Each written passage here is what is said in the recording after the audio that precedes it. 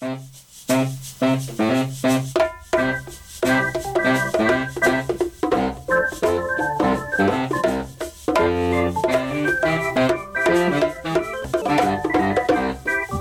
goes out to you today for listening to Eco Radio KC on 90.1 FM KKFI, Kansas City Community Radio.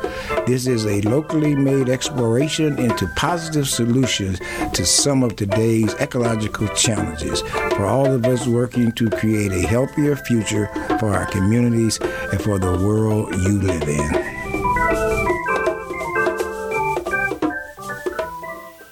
Thanks for listening to Eco Radio KC. My name is Darnell. Today on Eco Radio KC, host Richard Mabian speaks with Jeffrey Severin, presently Senior Program Manager for Heartland Environmental Justice Center, which is part of the Environmental Finance Center at Wichita State University. He worked a long stint as Director of the Center for Sustainability at the University of Kansas and as an environmental educator before that. His work takes him throughout the Midwest. The Heartland Environmental Justice Center helps individuals, organizations, and institutions support underserved and disadvantaged communities in Iowa, Kansas, Missouri, Nebraska, and adjoining indigenous nations, capitalize on their capacity to make meaningful advances toward environmental and energy equality at the local, state, regional, and federal levels. The center helps communities develop their ability to participate in environmental justice and energy justice decision-making, find and apply for grants, and engage with the private sector to be part of energy and infrastructure project design and development. Jeff's interest in the connections that exist between human and natural system is reflected throughout his career as an informal educator and sustainability professional. His experience spans watershed education, waste reduction, energy conservation, multimodal transportation, landscape restoration, community wellness, food insecurity and diversity, equity and inclusion. He has coordinated strategic planning and project implementation to address a range of environmental and social challenges. As Richard and Jeff discuss the Environmental Justice Center, their topics will be wide-ranging, not only as to issue energy pollution, protection of our environment, and the sustainability of our lives, but wide-ranging with respect to geography. We at Eco Radio are glad to encourage awareness and protection of our world. Our goal is to ensure our listeners are aware of how we can create a sustainable present for a sustainable future. This will be a great radio hour. Now, our show. Good evening, everyone. This is Richard Mabian, and welcome to what I would consider to be a very important show. I'm gonna take time. First of all, I'm glad you decided to tune in, and I hope that you will hear something out of this show that will be beneficial to you and the things you're doing in life, not just in the environmental world, but in how we are progressing as a nation of people too. Our guest, who I'm gonna have come on and introduce himself to you. Jeff, you want to introduce yourself to folks, pal? Yeah, Richard, thanks so much for having me on the show. Been excited and looking forward to this conversation with you. As the introduction provided, I'm working with the Heartland Environmental Justice Center, which is a brand new center based out of Wichita State, but we cover a 4-state area. We work with the indigenous nations that are part of the region, and I think really appreciate the opportunity to get information out about this center to the community, to your audience, because we hope that we can use this center as a way to really engage the community, to learn about the challenges that folks are facing out there, and in terms of environmental justice, and the need for a transition to green energy, and then put our resources to work to provide support to make something happen. Very good. When I asked you that question, I went, oh man, I put him in a bad position. I should have just said a few things about you and just we went from there. I listened to the comments that our opening guy said about you, and you said a lot. I mean, you've done a lot, man. And I'm sitting here going, wow, boy, people ask biggest thing I could come up with me is the unofficial greens or Kansas City metropolitan region, but I mean, you have been engaged in a lot of activities, and I think you were an excellent choice for this new position. Before we get started, tell folks, and I know that you don't use the word, but the nation's using this word, TikTok. What is it that this new environmental support system, for lack of a better way of saying it, is? What is it? Well, it's a TICTAC, so it's a Thriving Communities Technical Assistance Center. And the focus of the TICTACs, and we're one of 17 across the nation. There's, I think, 14 or 15 regional ones, and they're adding a couple more.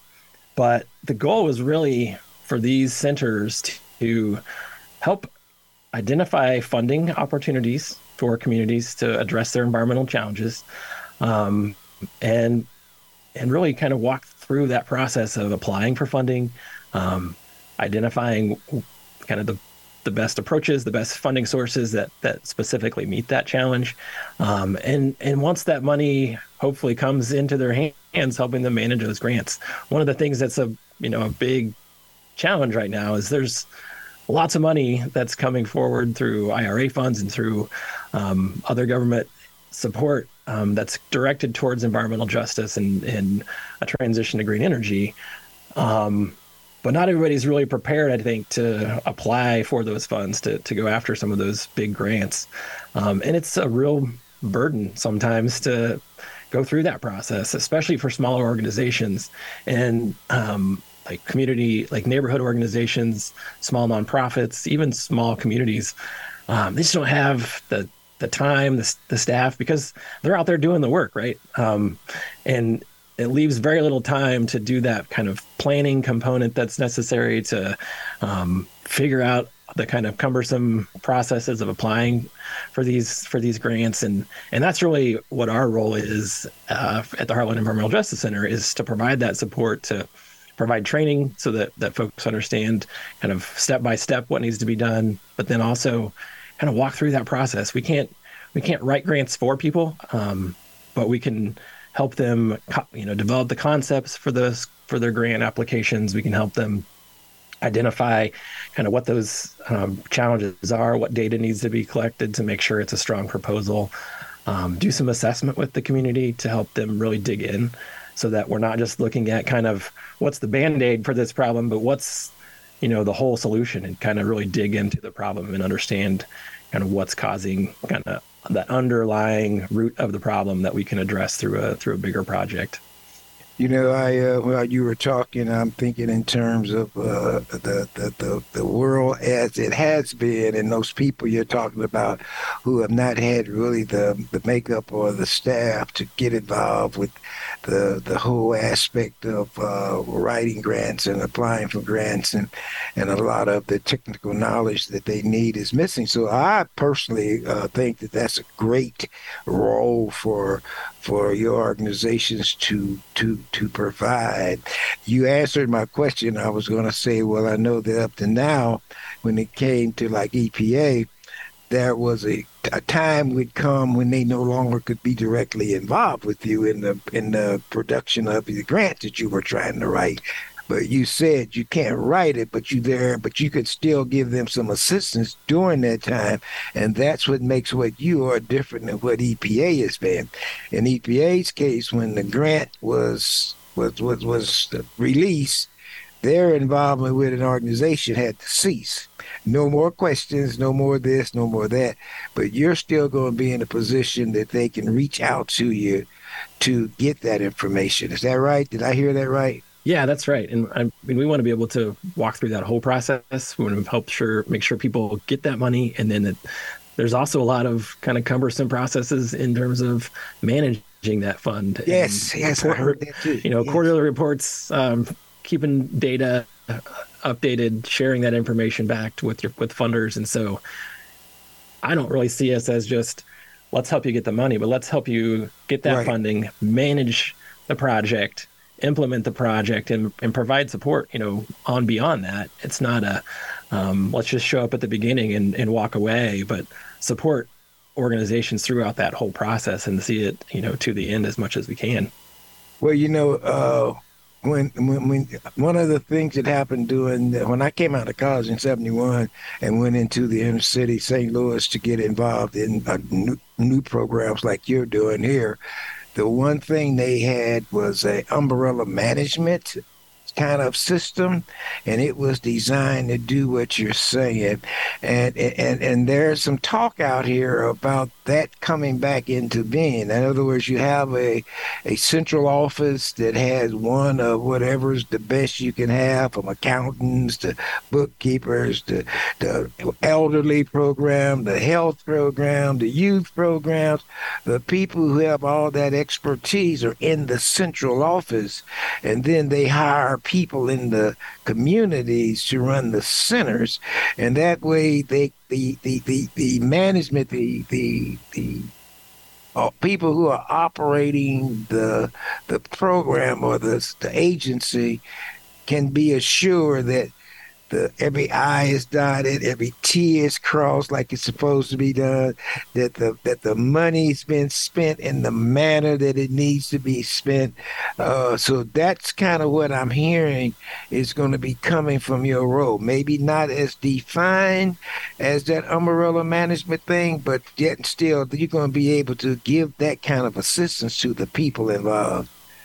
Yeah, and I think our role is very much about, connecting people to the resources that are most helpful. So it's not just, the Heartland Environmental Justice Center is our own staff, but we also have a network of nonprofit organizations in each of the 4 states that, have various expertise.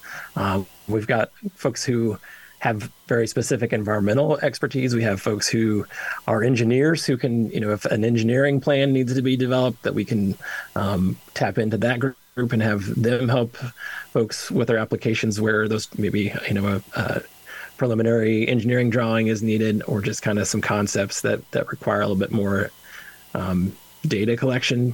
So it's really just being able to connect people to the resources that they may not have available right there in their community.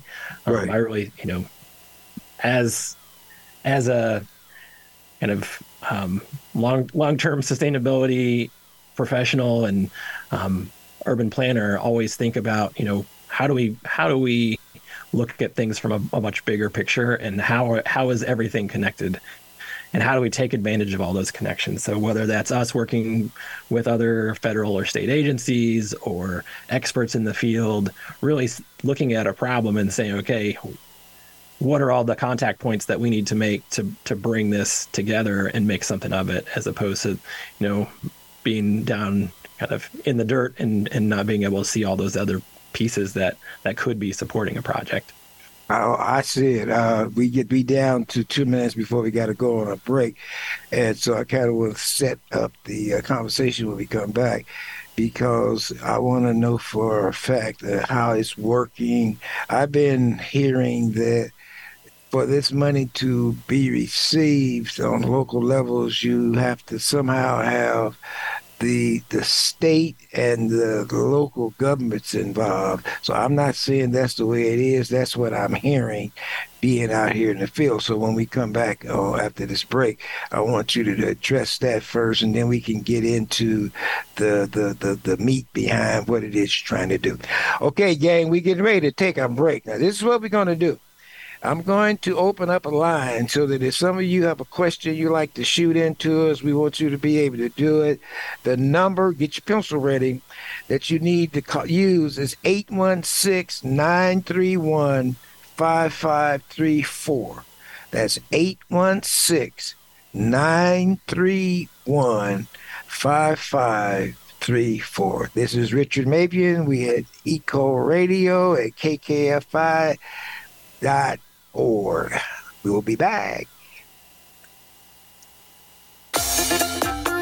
The All Souls Forum is a public forum to promote critical thinking for issues that involve ethical values of the contemporary world.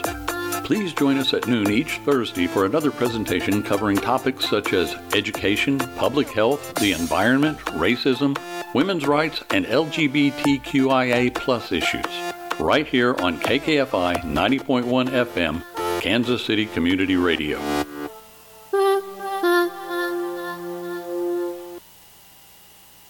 Did you know your business or organization could be sponsoring this episode of Eco Radio KC? Learn more at kkfi.org/marketing. I'm Dr. Anthony Lizowitz, and this is Climate Connections. In 1996, after suffering multiple floods, residents of the small community of Waukena, Missouri packed up and moved away. Their homes were purchased and demolished as part of a government buyout program. Today, a granite monument topped with a bell from Waukena's Baptist Church memorializes the community that was lost and honors the lives of those who left and started over elsewhere. The commemoration to them means that their stories are not forgotten. Elise Zavar is an associate professor of emergency management and disaster science at the University of North Texas. I started visiting communities that had already gone through buyouts to see what the landscapes were looking like. I was thinking, I really want to know how they're commemorating and remembering these past places. Zavar says in her research, she found very few examples where bought-out properties had been memorialized on the landscape. But she says commemorating homes and communities that have gone through buyouts can help former residents heal. Whether it's a tree or whether it's a plaque, a mural, whether it's people coming back and revisiting a site annually to celebrate their memories there, that's an important opportunity for us moving forward to remember where we've been and where we're going. Climate Connections is produced by the Yale Center for Environmental Communication. To hear more stories like this, visit climateconnections.org. All right, this is Richard Mabian, back to you. And I'm here with Jeff Severin, and we're talking about this new program. The official name is Environmental Justice Thriving Communities Technical Assistance Centers. And of course, you know, people nowadays have to find a way to shorten things down to just some letters. So that's where we came up with this Tic-Tac, EJ Tic-Tac program. And, you know, in this world we live in, that catches people's attention, especially the younger set. They think you're talking about the Tic-Tac on the internet. It's not TikTok. It's TikTok. Yeah, but that don't matter. I mean, you know, in this world we live in, all you got to do is be close to it. That's all. Okay, now I asked you that question before we left. You may have an answer, you may not. That's fine. But I know that's a area that I hear some people wondering, how's that going to work? You know, here I am, I'm thinking about doing something, and I got to figure out, so is the program going to be set up that it goes through these governmental stages? How's that work? Do you know? Well, it depends on the funding source too. So there are grants that come out that are specifically allocating funding to local government or tribal government, but also sources that are available for nonprofit organizations or community-based organizations to apply for. And that's another kind of piece of what we are here for, is to help people kind of sift through the mystery of grant funding and identify those that are, you know, that whatever organization or community we're working with are eligible to apply for. So that's a big process too, is just sorting through all these different grants, right, whether it's a foundation grant or if it's a state or some sort of local source of funding or a federal grant, and being able to identify, you know, kind of play matchmaker, really, to say, okay, here's your problem, here's this set of funding that we can pursue, and here's how we can help you achieve that. And I think also on the other side of that is just we can also help community members engage with the local government, and so part of our role is also kind of civic engagement, community engagement, and helping people understand what is that process to engage with your local government, to make sure that you're part of those decisions. So when the local government's making a decision about applying for a grant, when's the right point to engage with your local government and make sure your voices are heard? Because environmental justice is really not just about kind of undoing past wrongs and rebuilding in a new way, but it's also making sure that the problems that resulted from not engaging the community, the impacted community, don't happen again. So that we're making sure that folks are part of those conversations from the very beginning. So they're making part of those environmental decisions, part of the environmental planning, part of the implementation of those projects all the way through. And so working with folks to help them with that, but also working with the local governments to help them understand what does meaningful engagement with your community look like, and how can we support that? Okay, I like that. I think that's I like how you answered that. I think basically I'm hearing you say that no, it's not a mandatory function. It really depends on the nature of the grant that you're trying to pursue. So that's a good answer on that. I like hearing that. I know that the 3 areas that are available because of my NEJAC role. That's for those who don't know what NEJAC is. That's the National Environmental Justice Advisory Council. I was selected to that in September, and I meet with the NEJAC group at various times to discuss the recommendations that we're coming up with of how this money can be spent or what the people allocating the funds should keep their eye on. And I know that, I had such a big lead in going into that. I know that the 3 areas that are being stated as qualifying to apply for these grants, one is community-based organizations. The second one is community-based organizations that are partnering with independent businesses, okay, for profit business, nonprofit business, whichever one. And the third one is your tribal nation. Is that correct? Are those the 3 areas?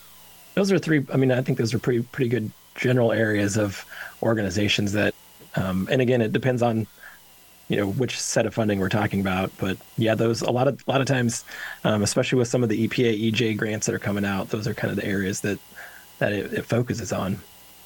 Yeah, that's the area that I would be. I don't hate to say studying. That's the area that I was selected to work with. So I guess that's why I have those 3 areas down. And I keep the tribal aspect. I had written down at the indigenous nations. You had said that in your opening comment. What does that involve?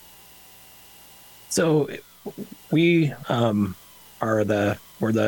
we're the tic-tac for EPA Region 7. So our funding comes partially from EPA, partially from the Department of Energy.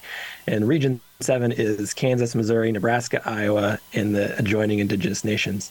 So within that region, there are 9 federally recognized tribes, and they're sovereign governments.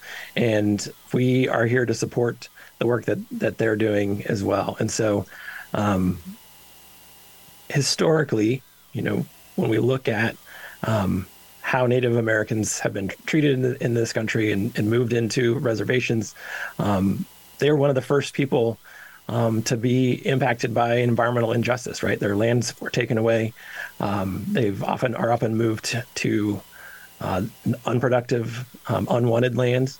And so a part of this is really helping those communities address some of the environmental challenges that they're facing in their nations where they're residing now.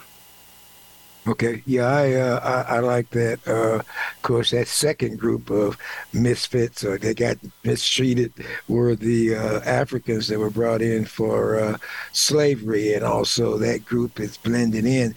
But I'm glad. I think there's a lot those 2 groups can learn from each other and prosper and provide to the main thing is that sense of dignity that both groups lost, and I think that can be a tremendous benefit. I'll be out here when you hear the noise going on down in the weeds. You say that's probably Richard out there stirring up some dust, but that'll be what I'll be working on. Have you came with? I know one. The next question was you had mentioned about to me when we met about your intention of involving the rural communities. That's a good thing too, to have an organization that is really focused in on that individual group. Are you making headways in that area? Yeah, I think one of the pieces of our organization is that, we've got connections with a few nonprofits that already are pretty well engaged in rural communities. So we work with, in Kansas, we work with the Kansas Rural Center. We work with the Center for Rural Affairs. They work in Nebraska and Iowa and the Dakotas, even that's not part of our region. And then the Iowa Environmental Council has some strong connections with rural areas. So a lot of the communication will work, through our partners in that way. But yeah, I think a lot of times when we think about environmental justice, it's what's really visible in the urban areas, right? So we think about Black and brown communities that are impacted by air pollution, that are in communities that were redlined originally and disinvested in, and really ended up with a lot of the polluting industries right there next to them. Right.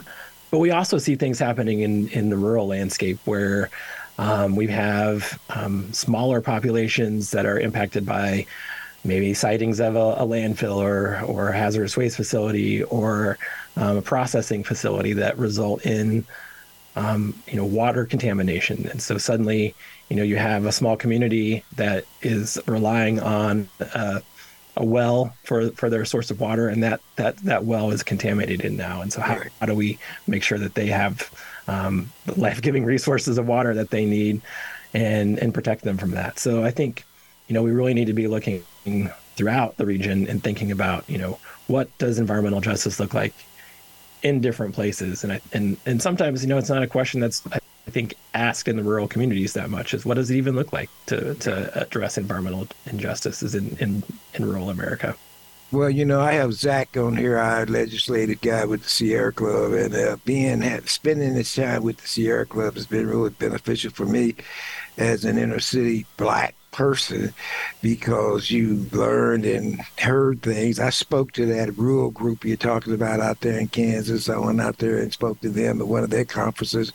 And you hear me talk about this, creating a climate change consciousness. And that's really important. And that's a lot of my work, is to make sure that people across the different sectors start becoming aware of what's going on in the other sectors.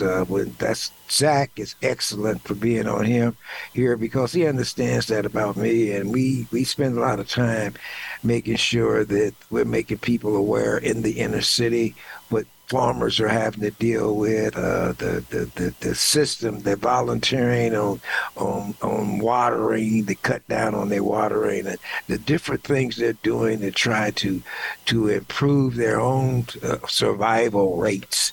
And I think that's good for us as a state, but I also think that's going to be good for us as a region, for us to be able to start being really pretty much aware of what others are having to deal with, also vice versa about the things that we're having to deal with in the inner city.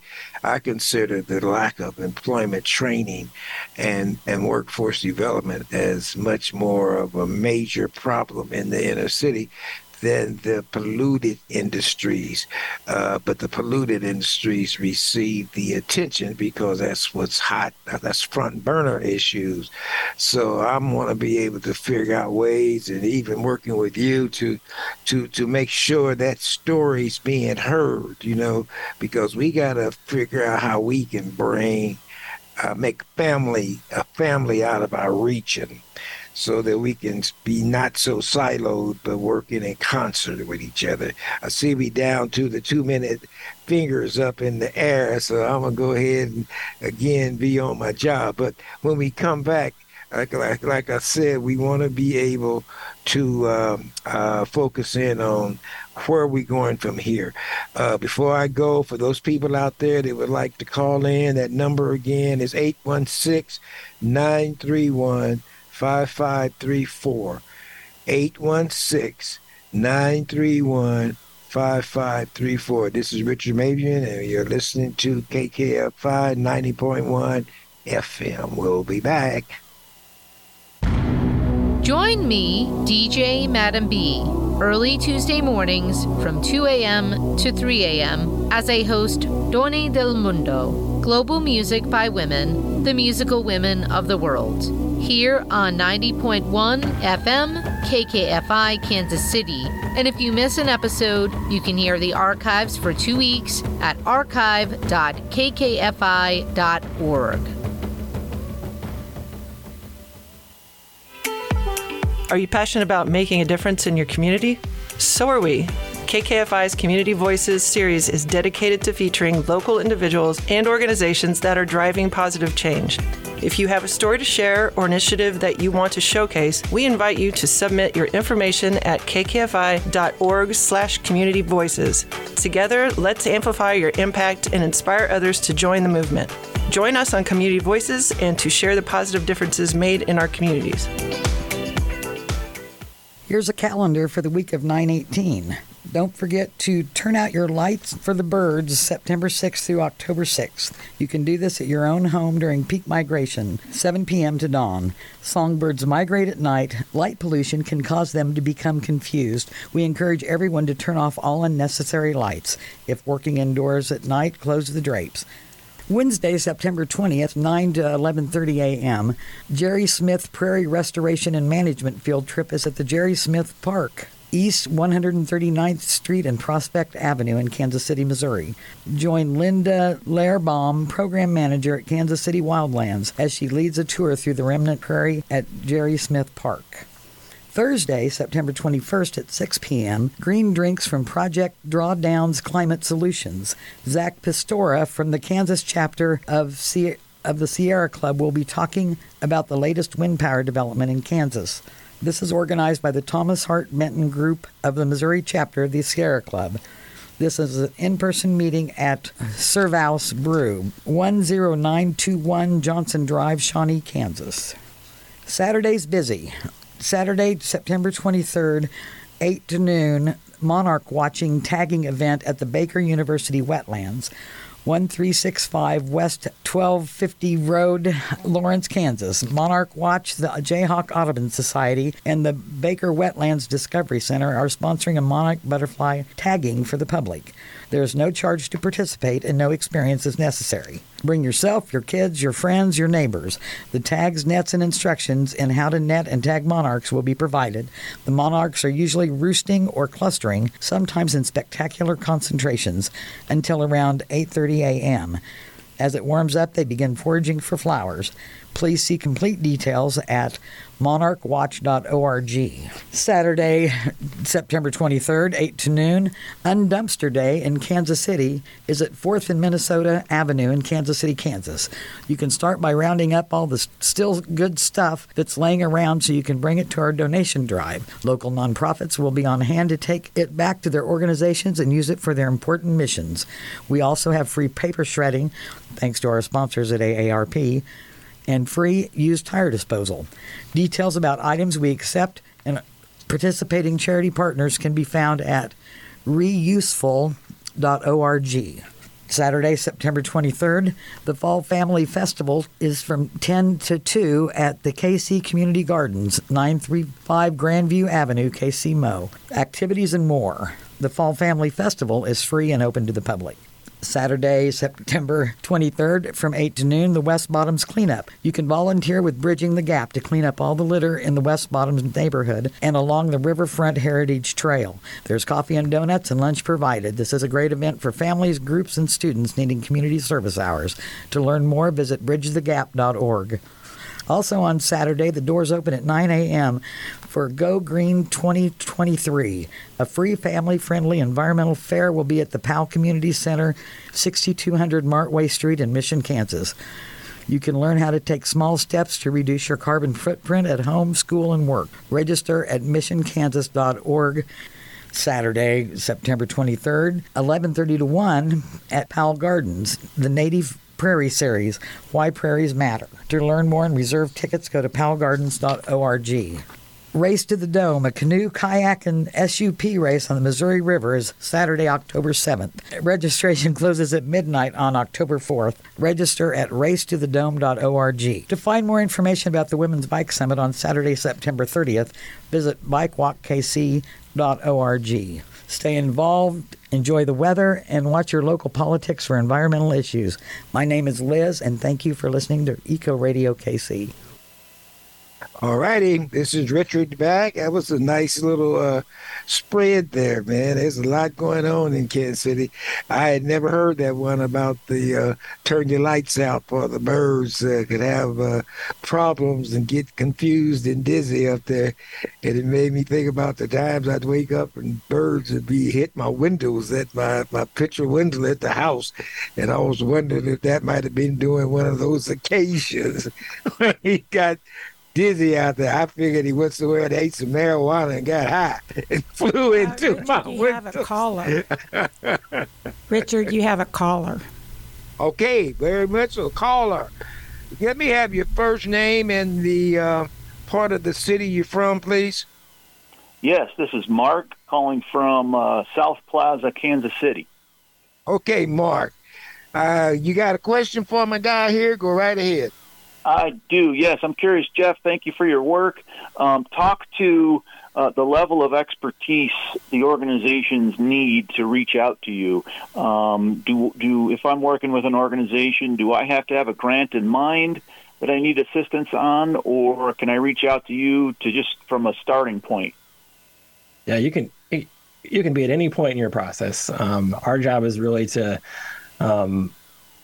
listen first, learn, what is the challenge that's being that you have, and help you from whatever point you're at. And so, if you already have a challenge identified, and you know what kind of funding you need to go out for, we'll help you with that. If people who are just starting out, they know there's an issue in their neighborhood, but they can't maybe quite identify it or name it, we can help with an assessment in the community, walk through that process, identify the challenge, and then match up to funding. So really, we can start at any point, and all folks need to do is just contact us through our website, which is heartlandej.org, and there's a contact form there to provide just a little bit of information, and we can get started there. We're very new. We're just starting kind of this process of getting the word out about the services that we can provide. And a lot of it is just that introductory conversation, because, we're not the experts in anybody's communities but our own. And what we want to be able to do is go and learn about your community, learn what you already know. You all are the experts on your own communities. And so we just want to be able to learn from that and pull together the resources that maybe that community hasn't had in the past, or has been, there have been barriers from accessing those resources in the past. And for the first time in a long time, be able to put that towards, put those resources towards addressing real problems.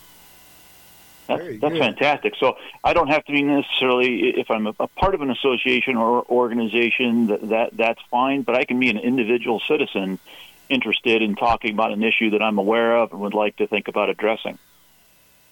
Yeah, we can do that too. And I think part of our role is also connecting people.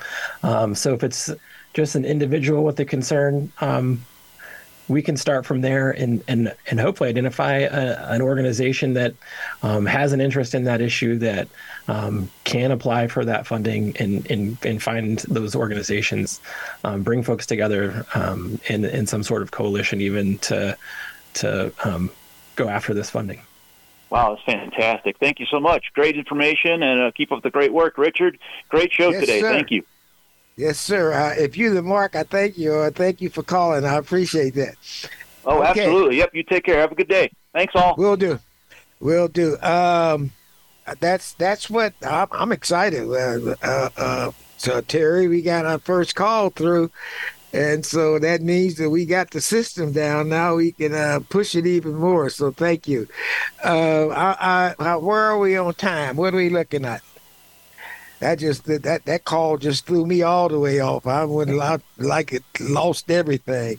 So what time is it now? Let me make sure I got it straight. 6:39, and we good through hard stop at 6:51, right?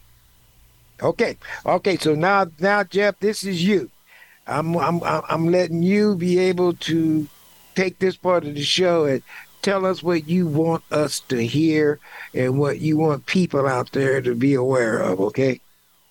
Yeah, I think the caller really made a nice transition for us there because, I think one of the challenges that we have seen, and I think people have felt for years, is that we've got this long history of people who've been promised environmental change, promised that there's this money coming, promised that they're going to fix these harms that have been done in the past, and they just haven't seen it. And I think people are frustrated, and people are concerned that they're not going to see that change. That whatever has become of their neighborhoods is what they have learned to kind of expect as normal, right?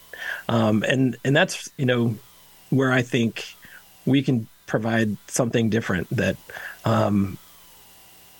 we want to be able to look at this money that's coming in as a new opportunity. There could be, through a new grant program that's coming out the beginning of this next calendar year, as much as $50 million for environmental justice work in our 4-state region. And we want to make sure that money is going where it's needed most. A lot of times that money goes to the same organizations, the same communities, the folks who are prepared and have the staff and have the resources to go after funding like this. We want to see that change and really be able to help those organizations, those neighborhoods that have been left out in the past and haven't been able to access these types of funds, by providing that kind of network of additional resources. So really, as I was telling Mark, all you have to do is reach out and contact us to begin with and tell us your story.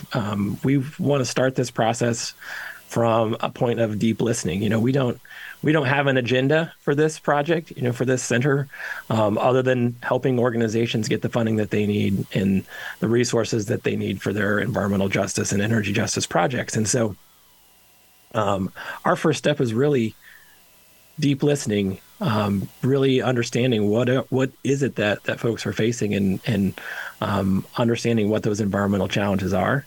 And then from that point, kind of matching up the resources that will best help provide some solutions and provide some actual real change, and walk those communities through that process. As I said earlier, I don't want us to be just an organization that kind of swoops into a community, provides a little bit of help, a little bit of funding, and disappears. But we want to be engaged. We want to work with those communities, work with those neighborhoods, and move that needle. You mentioned jobs as something that's needed, and that's something that I think definitely needs to be part of this process, is thinking about how do we not just kind of put a Band-Aid on things, but really change the systems, right? And when we're talking about environmental justice, systems change is implied. It's not just a quick fix. It's not just a Band-Aid, but it's really changing the system that created this in the first place. And so part of that is an economic system, and really thinking about how do we create environmental and energy change that also creates opportunities for developing a workforce, and changing the economy. I love that. It's really a holistic approach. It's not just let's fix this one little thing, but let's really take it from a big picture approach and figure out what all we can do in this area. Right. It's kind of like I have my new hero, who's the people who know me would expect that Deion Sanders, the football prime time. I truly believe that we have the intellectual capability of being able to move to the needle to the next level. We need to understand that and enter into this arena with that as your driving force. If we enter in with a bunch of negatives, then that, even the Bible speaks to, if you speak to it, you end up being a part of that. I think it's time for us to show that we have reached a point. The one thing I love about him is the fact that he's not trying to be Mr. Elite. He's speaking and reacting from a point of view that is totally accepted and understood by the market that he's trying to embrace. And all of you know me, and you know where I'm coming from. And I mean, I'm not where Dion is. He's not me, but I'm saying it's being upfront and honest about where we're trying to go, and doing it with the driving understanding that this is going to be done. I'm very much aware of the folks that are being involved in the marketplace right now. And there's a lot of us there. Jeff, you're one of those persons. Terry's one of those persons. And I don't need to speak about me. I think if Rick was here, he'd say, Richard, to make sure you know that that's him. He's one of them persons.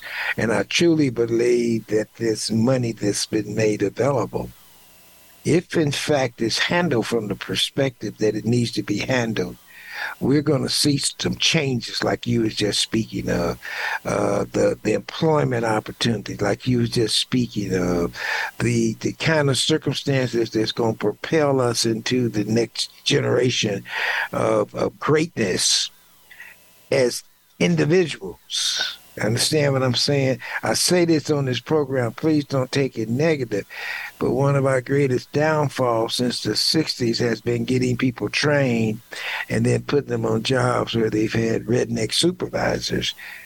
We as a nation of people need to understand that doesn't work. I'm not saying it doesn't have to be a white person. Hell, I don't consider you, Jeff, redneck. I don't consider Terry redneck. But we need to be more, I don't know, you might be when you're not in my face, but we need to be more cognizant of those factors in our placement of people. And I'm not saying that they shouldn't be involved, but when we place people, we need to make sure that we're placing them at the initial juncture in a position where they can have a chance to learn and grow, get that motivation and show that I can be, here comes my word, an asset. I can be an asset. And that's what I'm preaching in everything that I'm doing. We down to 4 minutes. Anything else you want to touch on before we get out of here? Oh, I'll just add on to that. We talk sometimes about empowering communities to be able to make this change. And I don't know that I've heard, that sometimes that's not really the right approach, right? So it's not that people don't have the power to do this. That, as I said, there's all kinds of expertise, there's all kinds of interest, there's all kinds of talent in communities, and we just want to help folks capitalize on that, right? Yeah. So if you haven't seen success happening in your community and you haven't been able to create that change, it's easy to, of course, to get down and feel negative about it. But we want to kind of change that narrative and really turn things around and help all that talent be reignited in communities and create the change that we know is possible. That's right. It starts with leadership, and I'm telling you that if you're out here in the field, you start to see the caliber of folks that are out here making things happen, and it's going to all come together. That's and I love KKFI being involved. I think KKFI has earned the right to be involved with the news that's coming out about like what you're doing. I love the fact that we're going to be able to have you on here. By the way, your next date is the 30th of October. I mean, you and Jeff, you and Zach, y'all are my go-to folks. But I want to make sure that we're letting people hear you. I mean, I can talk to you anytime I want, but I want people to be made aware of what it is that you are trying to attempt. And I'm sure by the next time you're on, there will be some accomplishments that you've made. And I want people to hear that, to know that you are indeed a man of your word. Okay, that's going to be really important. Go ahead. No, I absolutely appreciate that. Your contact information. Come on. Yeah, so you can reach me. The easiest way to reach us is at the Heartland EJ Center. It's heartlandej.org. You can also, give me a call at 316-954-6615. That's 316-954-6615. And all you got to do is reach out, let us know kind of what kind of environmental challenges you're facing, and we'll take it from there. We'll help build those resources around you and make sure that we accomplish something real with you. All right, buddy. I knew it was going to be a great show. I had no doubt in my mind, and you handled it admirably. And I look forward to being in the position to help you get that jump that we're looking for. This is KKFI, everyone. Thank you for tuning in, and we'll be back.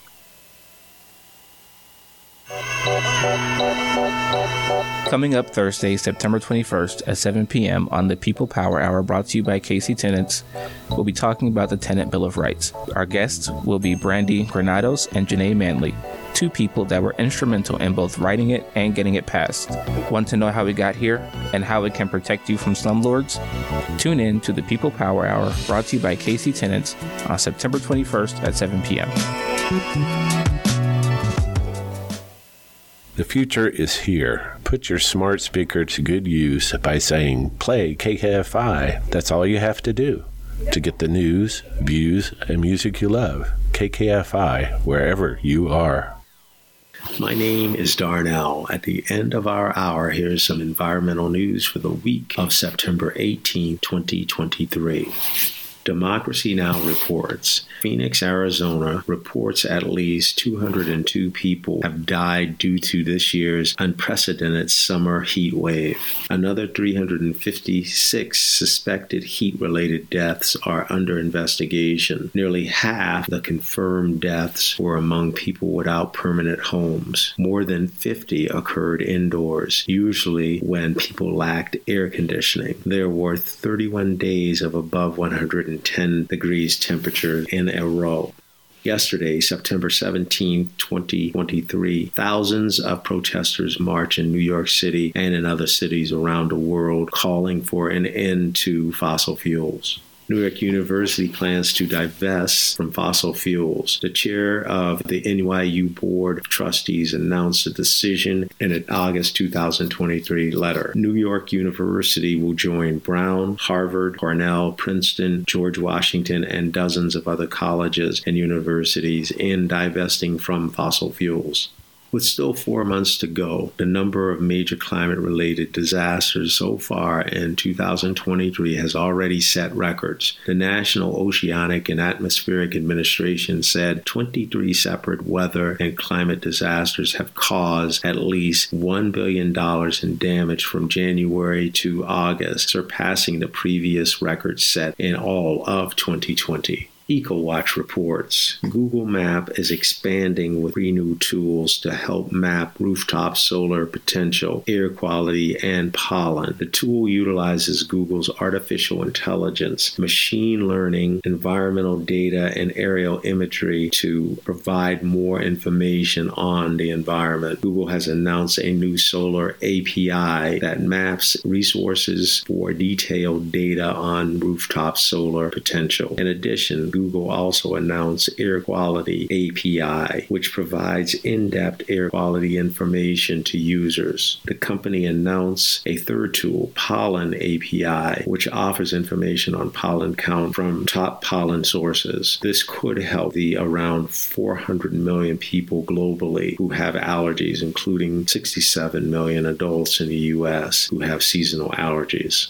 According to Google, these new tools can help developers and businesses plan sustainable solutions and help users lessen their environmental impact. New analysis funded by NASA has found that 1.5 degrees Celsius of global heating above pre-industrial levels, half the world's glaciers would disappear and cause sea levels to rise 3.5 inches by the year of 2100. Inside Climate News reports, cities throughout the Great Lakes region face similar crises with archaic wastewater systems, crumbling infrastructure, and segregated housing created a perfect storm of flooding vulnerability from sources that range from excessive rain and overflowing rivers to lake storm surges and sewage system flooding. Rural areas and indigenous communities and ecosystems in the Great Lakes also face severe risk from flooding. In each instance, environmental justice issues go hand in hand with flooding risk, and partnerships with impacted communities are key to finding solutions. The Sustainability Action newsletter reports.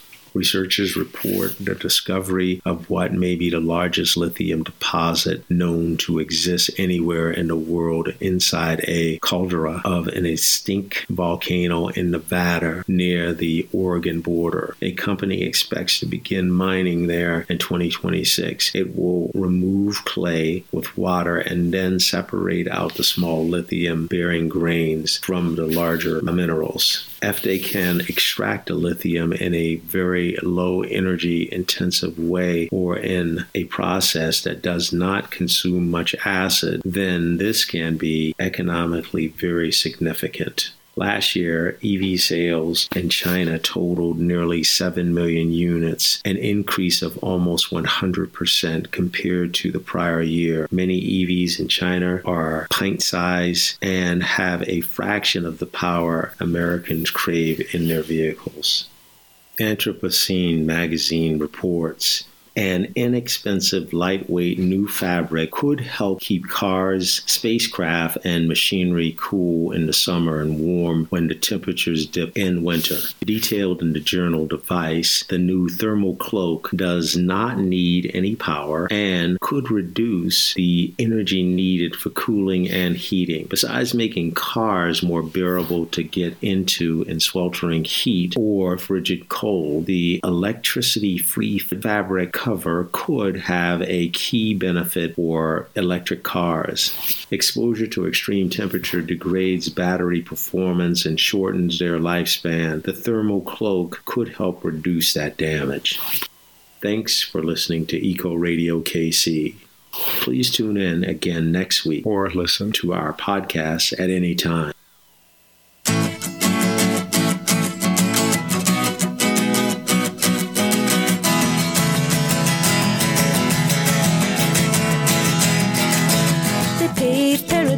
Put up a parking lot. Thank you for listening to Eco Radio KC on KKFI 90.1 FM, Kansas City Community Radio. Eco Radio is brought to you each week by a team of collaborators, including me, Craig Lugo, Terry Wilkie, Brent Rysdale, Bob Grove, and Dave Mitchell. The opinions expressed are those of the hosts and guests and not of KKFI and or the Mid-Coast Media Project. You can find our calendar and a podcast of each show on Eco Radio KC's Facebook page, as well as on our show page at kkfi.org. This is Richard Mabian, and you can send inquiries and comments to our email at kkfi.org/contact or message us on our Facebook page. Up next is Fiesta Musical, followed by Noche Mágica. Our outro music is Big Yellow Taxi by Joni Mitchell.